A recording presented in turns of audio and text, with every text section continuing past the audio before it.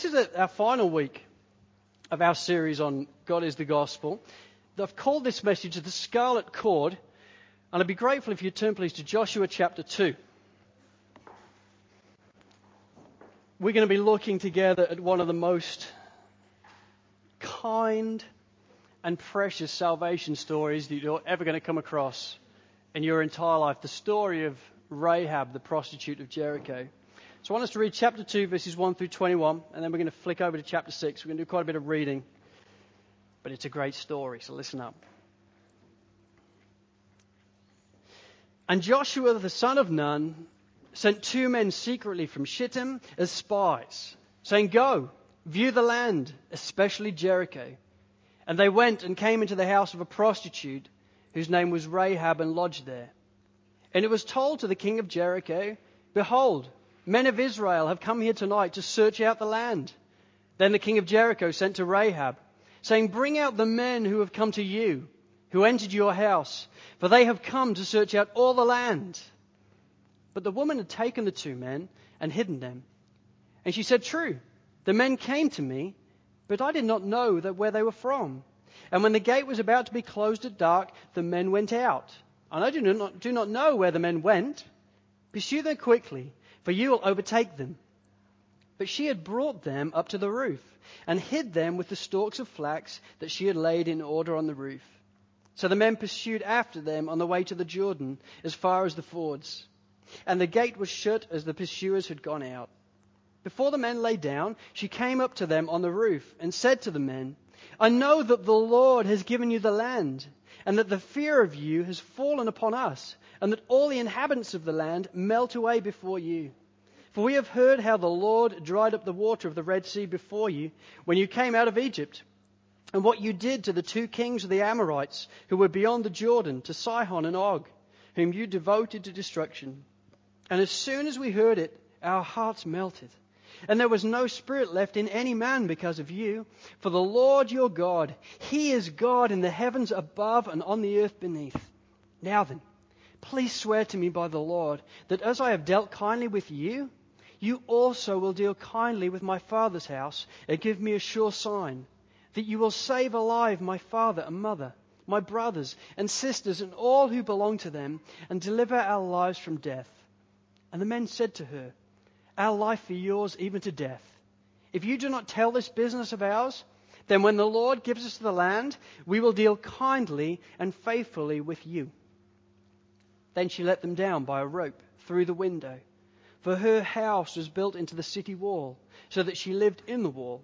And she said to them, "Go into the hills, or the pursuers will encounter you, and hide there 3 days until the pursuers have returned. Then afterwards you may go your way." The men said to her, "We will be guiltless with respect to this oath of yours that you have made us swear. Behold, when we come into the land, you shall tie this scarlet cord in the window, through which you let us down.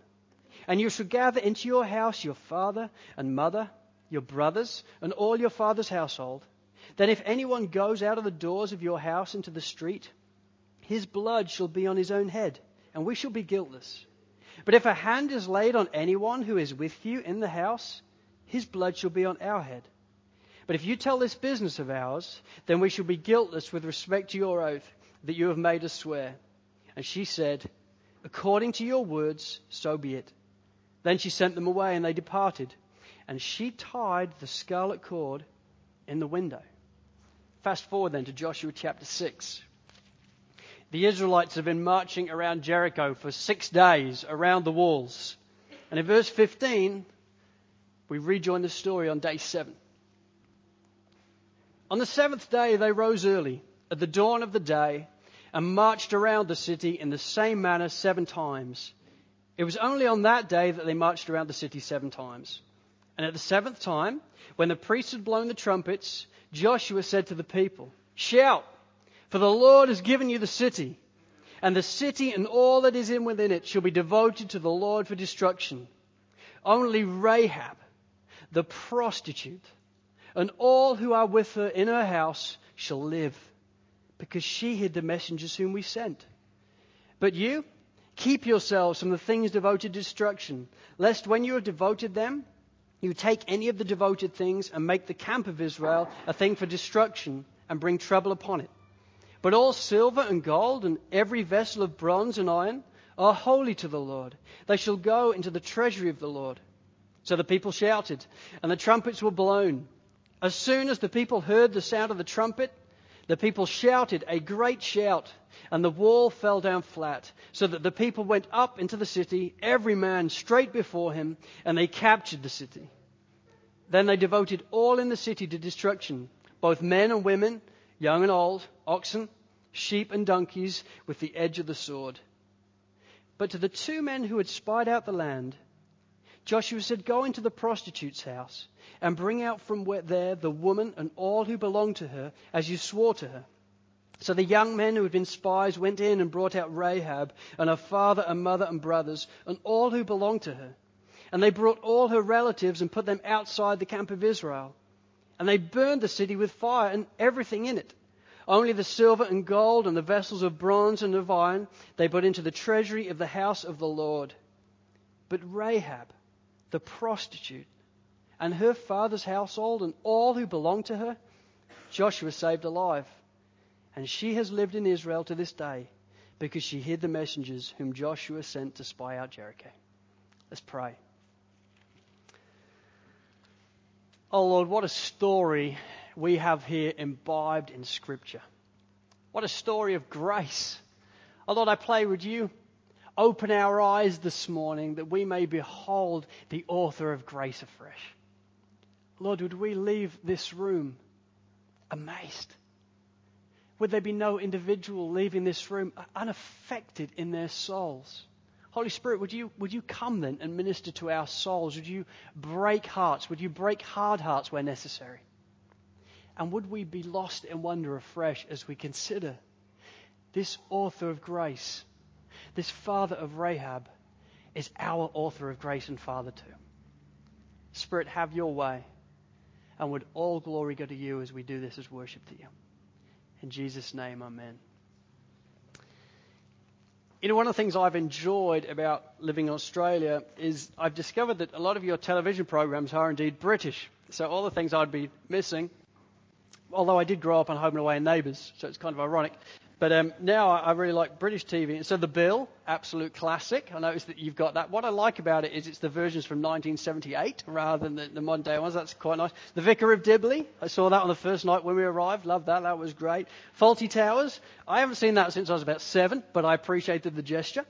Doctor Who, we never liked that anyway. You can have it. And Coronation Street, which is like set in Manchester, which is like just a hilarious program. But again, you've got all the people in there that were characters about 15 years ago rather than modern day. But we like the fact that you do have so many British shows on. And one of my favourites that I've just discovered has been on here is Rosemary and Thyme.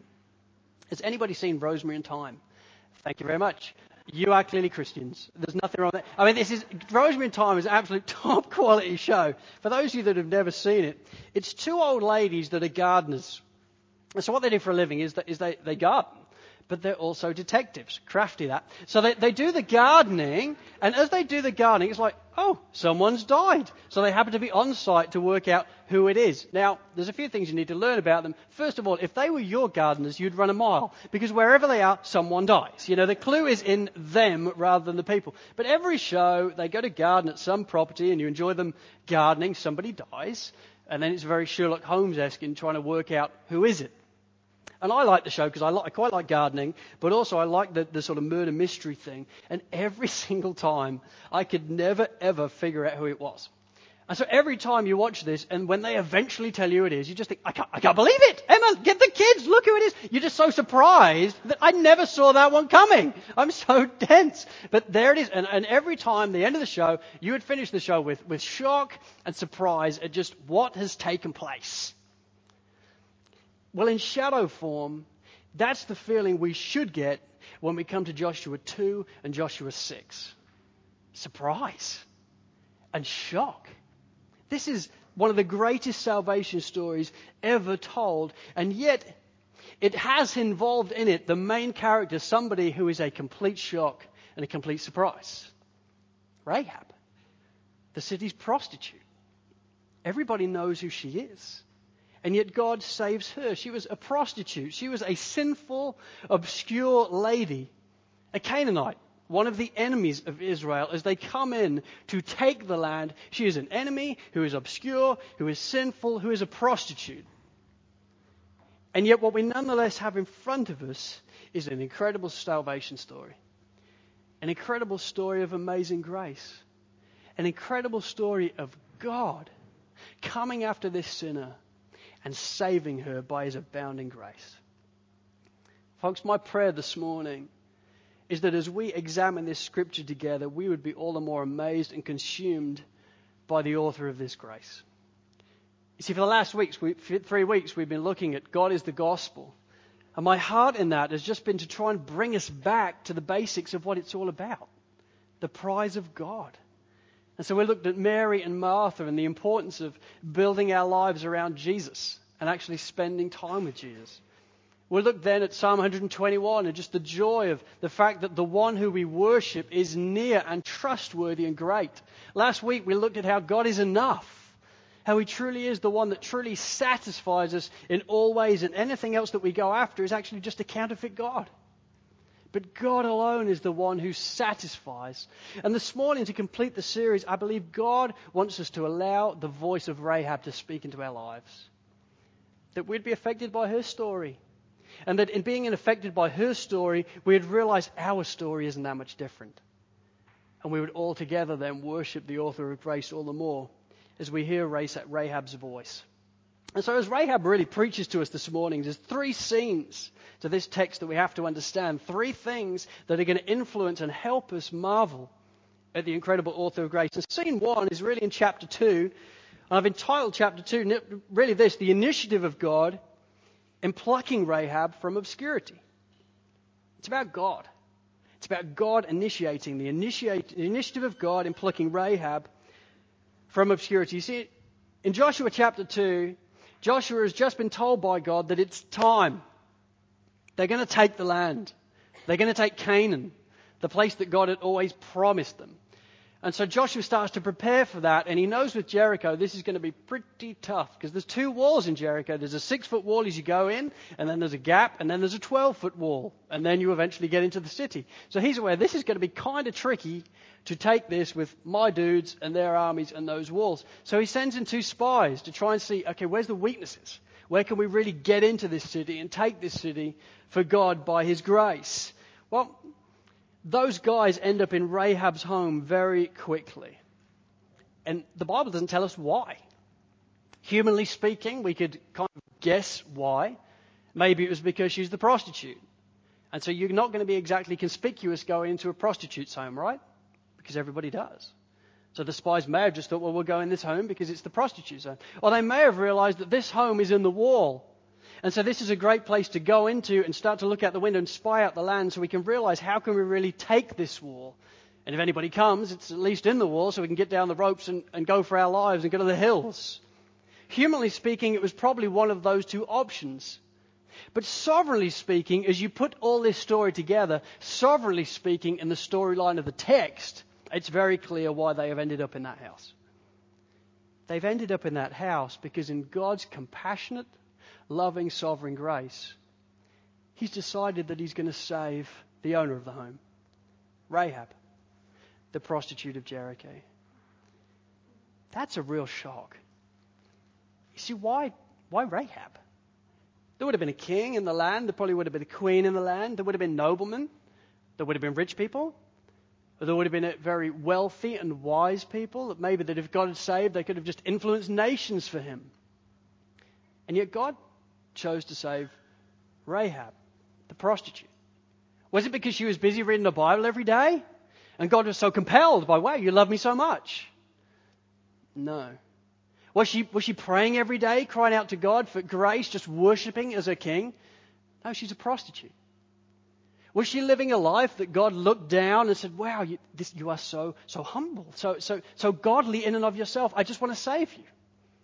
No, she's a prostitute. She's running away from God.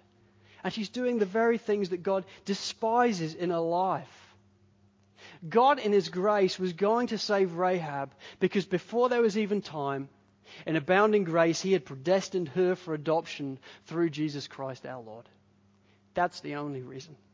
That's why this day the spies knocked on her door. Not because of her, but because of God's incredible, compassionate grace. Folks, our stories are no different. We may not have been the prostitute of Jericho, but the only reason why you are here today knowing Jesus Christ is your Lord and Savior is because at the right time he knocked on your door. That's how you made it, because he came after you. Charles Haddon Spurgeon says that realization this way. He says, when I was coming to Christ, I thought I was doing it all myself. And though I sought the Lord earnestly, I had no idea the Lord was seeking me.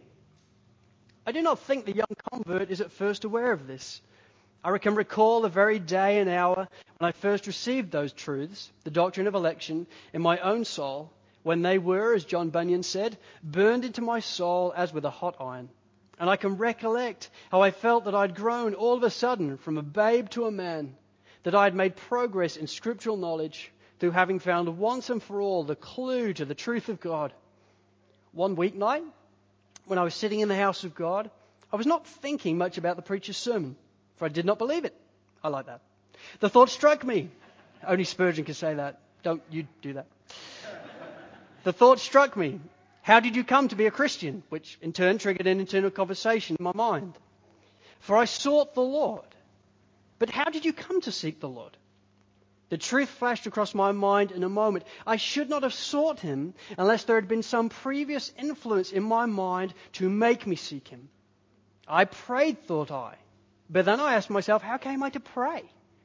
I was induced to pray by reading the Scriptures, but how came I to read the Scriptures? I did read them, but what led me to do so? Then in a moment I saw that God was at the bottom of it all, and that he was the author of my faith, and so the whole doctrine of grace opened up to me. And from that doctrine I have not departed to this day, and I desire to make this my constant confession. I ascribe my change wholly to God. I sought the Lord, but how did you come to seek him? Well, I prayed. But how did you come to pray? Well, I read the Bible. How did you come to read the Bible? You're dead in your transgressions and sins. And then you realize it's because in God's grace, he came knocking on my door. He came pursuing me. He brought me from death to life. He opened my eyes in abounding and amazing grace that I could see the gospel for what it was in a way that before I was blind. That's what's happening here to Rahab. My friends, consider your calling. Not many of us in this room were wise according to worldly standards. Not many were powerful, and not many were of noble birth. We're not here because of something incredible about you. We're not here because of something incredible about me. I know me. I know you. I like you. We're not that incredible. We're here because God came after us. We're here because in his abounding, initiating, compassionate love, he pursued you and he initiated plucking you from obscurity just like he did Rahab. That is why we're here, and that is why Rahab was saved.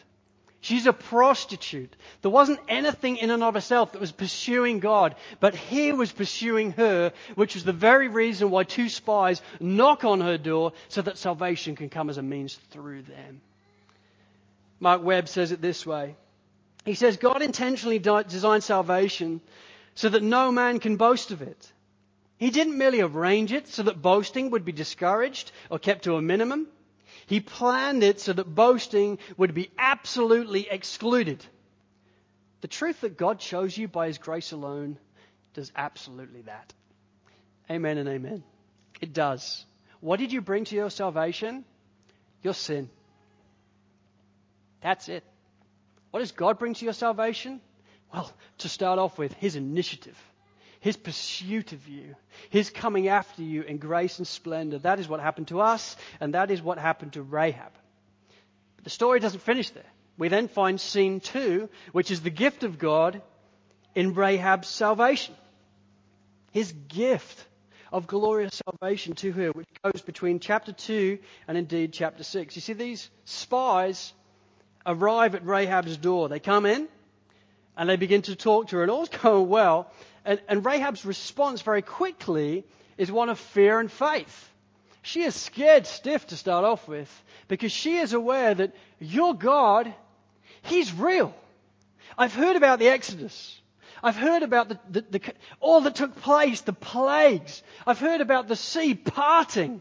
Your God is straight up. And if He is going to take this city, I believe in Him. She's affected with fear, but she's also affected with faith because she realizes your God, who is the maker of heaven and earth, He can save me. Is there any way? She responds immediately with that fear and faith. But as she cries out to these men, inquiring of these men as to how she can be saved, there's a knock at the door. And the king of Jericho has sent men to come after these men. They are now in great danger. So Rahab hides them. She hides them upstairs for a night. Later she lets them down outside her window. And yet it is as she lets them down outside the window that they give her an answer. She can be saved. And they hand over to her a small scarlet cord, a blood red scarlet cord. And they say to her, you know what? Take this cord and tie it around the window and gather your family and huddle them together in this room. They mustn't go out this room because when God comes, He will strike down all of Jericho, but there will be one room in the wall that will remain. It will be the room with the scarlet cord on. So she gathers her family and they come together, huddled in a room, no doubt in great fear as to what is going to take place. And imagine it. We know the story, but they don't. So they are just sitting together as a wider family with a small scarlet cord on the window, gathered around with mums and dads and brothers and sisters and children, huddling together, wondering, will that scarlet cord be enough? Does this scene sound familiar to you? A moment where families huddled together, pointing to something that was on the doorpost or window of their lives, hoping that it would be enough. That's the point. You see, 7 miles away in the Israelite camp at Gilgal, on the outskirts of Jericho, this day, Israel is celebrating the Passover. They're celebrating a day where God incredibly brought them out of captivity in Egypt. He brought them out through the captivity by the killing of a lamb, a spotless lamb that was exactly 1 year old. Each father of a household would kill the lamb. He would take the blood and he would put it around the doorposts. And as the angel of death came round, he would gather in the home with all of his family, hoping and trusting that the blood of the lamb around the doorpost would be enough. So 7 miles away, Israel is celebrating that. They are marking the day when God in grace did that by taking the Passover lamb once again and enjoying it together as a Passover meal. What we have here now then is the Gentile Passover. Not with the lamb, but with the blood-red scarlet cord that is attached to her window as she wonders, will it be enough? Would it be enough? Yes. As the story begins to unfold, they march around Jericho. God comes with almighty vengeance and the whole wall disintegrates apart from one room. One distinct room that had a scarlet cord around it. Everybody else is slaughtered, but not that room, because that room has been gloriously saved through a scarlet cord. See, the Passover lamb always pointed to Jesus. The scarlet cord pointed to the Passover lamb, which pointed to Jesus. What we have here is the Gentile Passover. God revealing that He's not only going to save this nation, but there is a way for other nations. There is a way for Gentiles to be saved by profound grace, so that even as God comes and wipes out, Gentiles can incredibly be saved. How cool is that? I love biblical theology. I think it's fascinating. I love the fact that the Old Testament, as you study it and you study the storylines, it unfolds. There's a storyline in Scripture that unfolds all the way through. Every page of the Old Testament whispers the name of Jesus Christ. It points us to Him in shadows, in pointers, in symbols and types. I love that. It's the way the Bible holds together. It's the thing that should give us so much confidence in the unfolding mystery of Christ as we read the Old Testament and understand it. So in Genesis 3, we have the whole scene of the serpent crusher. as God addresses Satan as part of the curse. And he says, Satan, you know what? One day one will come, and although you will bruise his heel, he will crush your head. And from that moment on, you're waiting to see throughout the Old Testament, who's the serpent crusher going to be? When is this one going to come? When is this Savior going to come who will defeat Satan once and for all? In Genesis chapter 22, we have Abraham and Isaac. Abraham, who God instructs to take his only son, Isaac, to Mount Moriah, the very place that archaeologists believe became Jerusalem and Calvary. That's why they spent so long trying to get to it. Because God wanted to show Abraham that on this mount the Lord will provide. He didn't fully understand that. He didn't fully see that. But what it is quoted in Scripture is that Abraham saw the day of Christ and rejoiced. As he held alive the knife, about to plunge it into his son Isaac, the angel stopped him and God provided a ram as a substitute sacrifice instead of his son. As the storyline of Scripture unfolds, then you realize that this serpent crusher is in some way going to also be a substitutionary sacrifice. That's what Abraham began to realize and began to rejoice as the Old Testament storyline unfolded. In Genesis 49, then we have the glorious story of Joseph and Jacob, and everybody thinks it's all about Joseph and his technicolor coat. Yeah, isn't it incredible? But it has not a lot to do with Joseph. The whole story is actually about Judah. It's about God saving Judah through Joseph. It's in chapter 49, verse 10, as Jacob prophesies over each of his boys, he gets to Judah and he says this. He says, "For the scepter shall not depart from Judah, nor the ruler's staff from between his feet." Listen. "Until he comes to whom it belongs, and the obedience of the nations is his." That's the Savior. You're waiting for the Savior. God in grace saved Joseph and got him to prime minister so that ultimately Judah could be saved, because it would be through the line of the tribe of Judah that the sovereign maker of the earth would come. So we have the serpent crusher, we have Abraham and Isaac, we have Jacob, then we have the Passover in Exodus 12, and then we have the Scarlet Cord, and it continues to unfold all the way through the Old Testament scriptures. I love this. But I'll tell you what I love more. I love more the fact that 2,000 years ago, the serpent crusher, the Lamb, the Lion of the tribe of Judah, he came, and his name was Jesus Christ. And he came as the true Savior of the world. The last of the Old Testament prophets, John, says, "Behold the Lamb of God," as he points to Jesus. All prophecies before that were pointing forward. John was pointing at him, saying, "Behold the Lamb of God. This is him.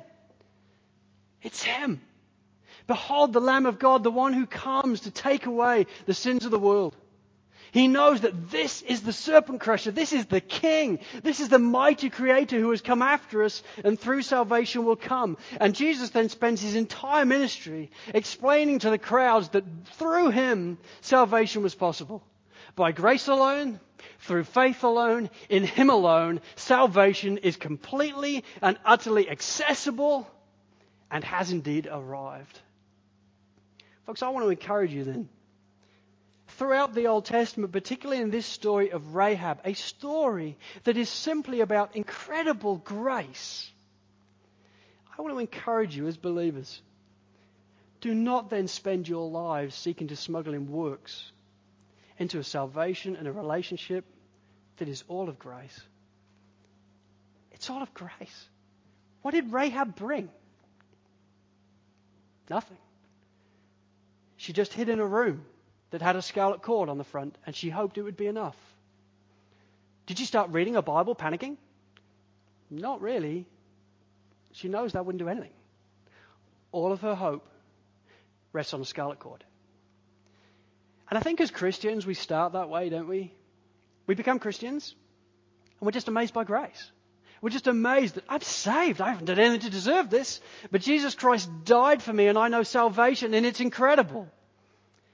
And yet one of the challenges we can face as believers is we very quickly move off situations where instead of using things to experience grace, we start to believe the lie that those are things that are earning us grace.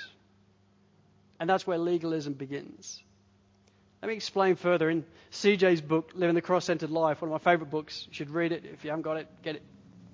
And he talks about a guy called Stuart who's a Christian plate spinner. And he spends time spinning plates. Stuart gets saved. And he becomes a Christian. He's like Rahab. He is just absolutely amazed that God has saved him. He realizes that this was God's initiative. He realizes that Jesus Christ has died in my place. And I can rely on him fully for salvation. And then one of the guys in church stops Stuart and says, listen, now you're a Christian. This is good, man. You should read your Bible. She said, check it out. That sounds amazing. Why should I read my book? Well, it's going to help me build a relationship with God. It's going to help you experience God and experience his grace. So he thinks, fantastic. So he gets a plate and he puts it on the spinner. And then somebody else says, listen, it's good that you read your Bible, but you've been a Christian 3 days now, and prayer's important too. It's good to pray. So he thinks that's good. So he puts the prayer one on and he gets that plate out and he starts spinning it. Over the coming weeks, he's loving life as a Christian. He's amazed that God has saved him, that through Jesus and Christ alone, that he can be accepted before God and spend time with him and reading the Bible and prayer.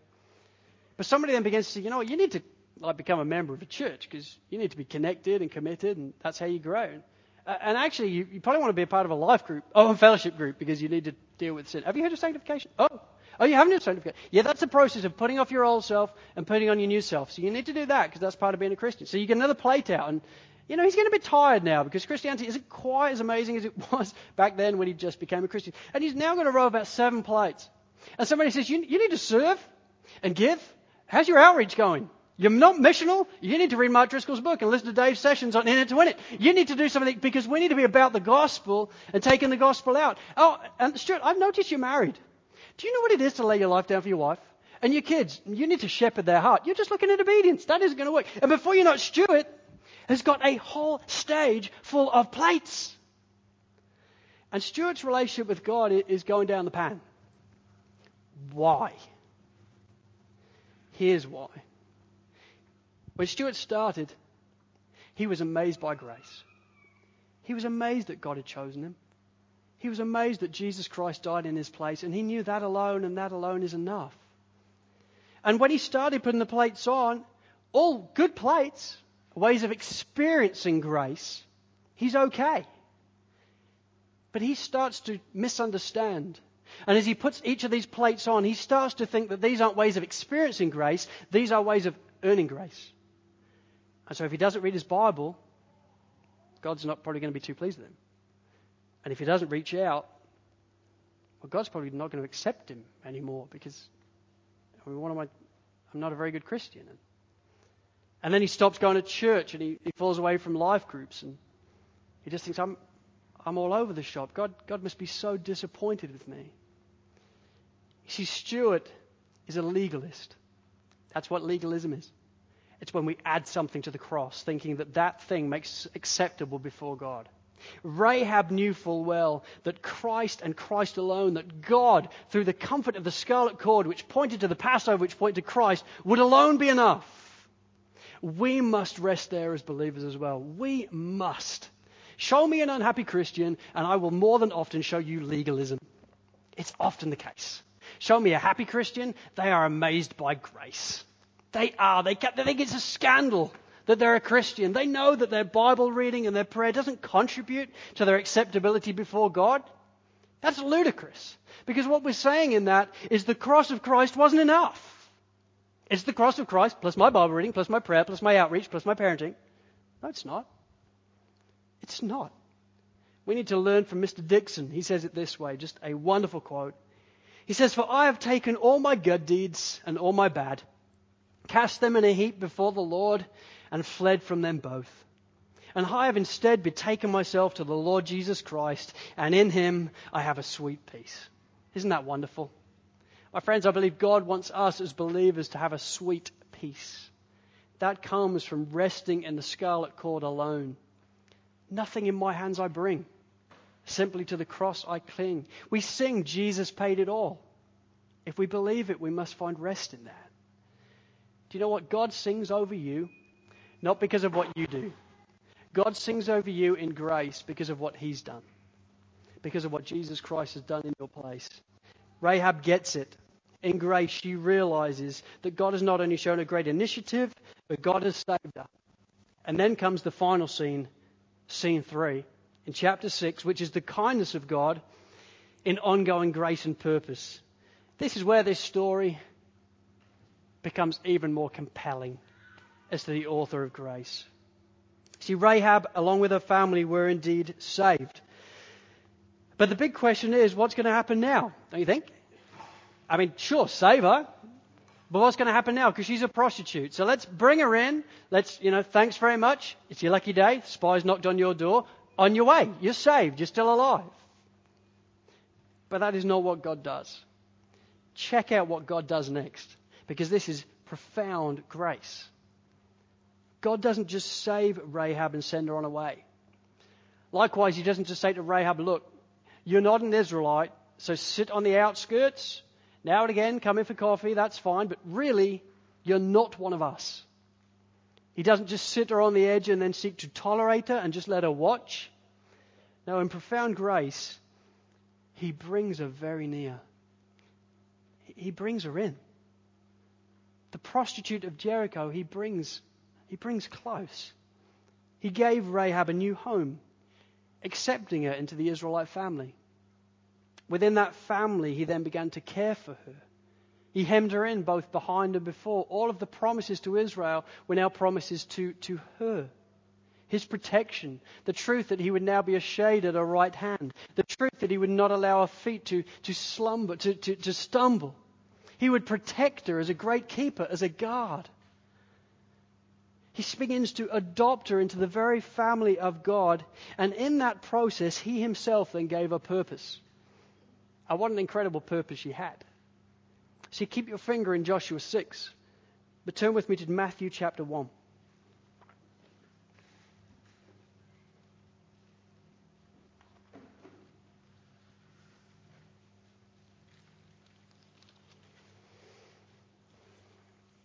Let's read this first paragraph together. The book of the genealogy of Jesus Christ, the son of David, the son of Abraham. Abraham was the father of Isaac, and Isaac the father of Jacob, and Jacob the father of Judah and his brothers, and Judah the father of Perez and Zerah by Tamar, and Perez the father of Hezron, and Hezron the father of Ram, and Ram the father of Amminadab, and Amminadab the father of Nahshon, and Nahshon the father of Salmon, and Salmon the father of Boaz by Rahab. And Boaz, the father of Obed by Ruth, and Obed the father of Jesse, and Jesse the father of David the king. Isn't that incredible? God just doesn't sit her outside. He brings her near. He accepts her as part of the family. He begins to care for her. And he gives her incredible purpose. See, in time, Rahab married Salmon. Salmon was from the line of Judah. God then gave her a child, which he called Boaz. And he in time married Ruth. Remember Boaz? The kinsman redeemer? And the whole story of Ruth, and you think, man, how kind is that guy? How kind of the Lord to provide Boaz for a lady that it wasn't going to make sense to marry in any shape or form, and yet he cared for her with such grace and mercy. It's not surprising when you realize his mum is Rahab. All of his life he would have had a mother talking to him about grace and compassion. What's the fruit? Oh, he gets that in his soul. And he marries Ruth. They then in time had a son called Obed, who in time had a son called Jesse, who also then had a son called David, King David. Folks, God used Rahab, the prostitute of Jericho, and he used her in the very line of Christ. She became King David's great-great-grandmother. And 28 generations later, one greater than King David came. The great king, the one whom scepter will never leave as he rules the nations, Jesus Christ, the Savior of the world. Isn't that incredible? God didn't just put her at the back and say, well, you're a prostitute, you leave it be. He calls her, and he forgives her, and he sustains her, and she is then brought into the very genealogy of Jesus Christ. That's grace. That's the author of grace. You know, maybe you're here today, and figuratively speaking, You're sitting at the back seat in your heart. That's the way you oversee your life. Maybe you just feel like God is tolerating you. So sure, you're in, but you're a black sheep. And you keep out the way because you just think, I'm not like these other Christians. I'm not as good as they are, so I'm just going to sit out the way. I think God tolerates me. He's letting me in, but I'm not that good. Maybe you just think you're a bad Christian. And all the things you look at in your life, just think, I'm just shocking. I just don't do any of the things. I'm trying to grow, but I'm just going through a profound season of just messing up and missing God. And I want to serve the Lord, but oh, mate, I'm just all over the place. Maybe you feel that because of your past, God has written you off. Maybe you have a story. Let me tell you, many people in Sovereign Grace Church have stories. We all have stories. But maybe because of your story, you perceive God can't use you now. So sure, you're allowed to be a part of the church, but I can't do anything because of my past. Folks, I want to encourage you. The good news to you as a believer is God has not written you off. He is not tolerating you. He is not wheeling you in and then saying, just sit at the back, thanks for playing. God in His grace is singing over you. He is passionate about you. How do I know? I'll tell you why I know. Because before there was even time, He chose you. He chose you just like Rahab. Knowing your life, He chose you to be predestined for adoption through Jesus Christ. At the right time then, He knocked on your door and He saved you in profound grace. All that it would cost Him is the death of His only Son, whom He loved more than a love that we can ever ask or imagine. And yet He crucified His Son so that you could come in. So that you could be His prize. Not to tolerate you, but to bring you near. And in His grace then, He's now given you a part to play. As I read Ephesians 2 verse 10, and it talks about as each part does its work for the good works that God has prepared in advance, I don't see your name missed out. It's there. God saves us by grace. He sustains us by grace. And then He says, you know what? Now serve me. In the context of local churches where you are connected and committed, use your gifts for my glory. Be a part humbly and serve me. You may have a past. So does Rahab. But she's in the line of Jesus. And whatever your past is, Jesus Christ washed clean. He's not tolerating you or withdrawing from you. He's singing over you passionately. Listen, Rahab's story, folks, is one of profound grace. From beginning to end. It is just one grace after another. And your story is no different. It may look different storyline, but ultimately running through it, it's just exactly the same. God in grace plucked you from obscurity. He then saved you by His grace. And now, because of His grace, He gives you ongoing care and indeed purpose. So I want to encourage you. In response, let our lives, therefore, be increasingly consumed and amazed with the author of grace. If there's one thing I want for us as a church, I want us to be a people who are amazed by God, who sit with Jesus and do so just amazed. And for all of us to feel like, what am I doing here? I'm the last person that should be a Christian. And yet God in His grace has pursued me and saved me. Let those truths humble us and affect us and amaze us by His grace. Let us, therefore, ever increasingly be consumed and amazed with the author of grace. God is the gospel. He's the prize. So let us throw ourselves into loving Him and being consumed and amazed by Him. Just as Mark said last week, the bit of our life on the rope is about that big. And then we're dead and we're gone. What are we going to do with this? I'll tell you what I want us to do with this. I want us to be consumed with Jesus Christ. And then I want us to enjoy Jesus Christ. But I want us to be consumed with Jesus Christ. Let's not waste our lives. But let us be consumed with the author of grace, the one who pursued us and sustains us and will always sustain us. And in that, would it be our story? Let's pray. In fact, why don't you stand with me as we finish in prayer?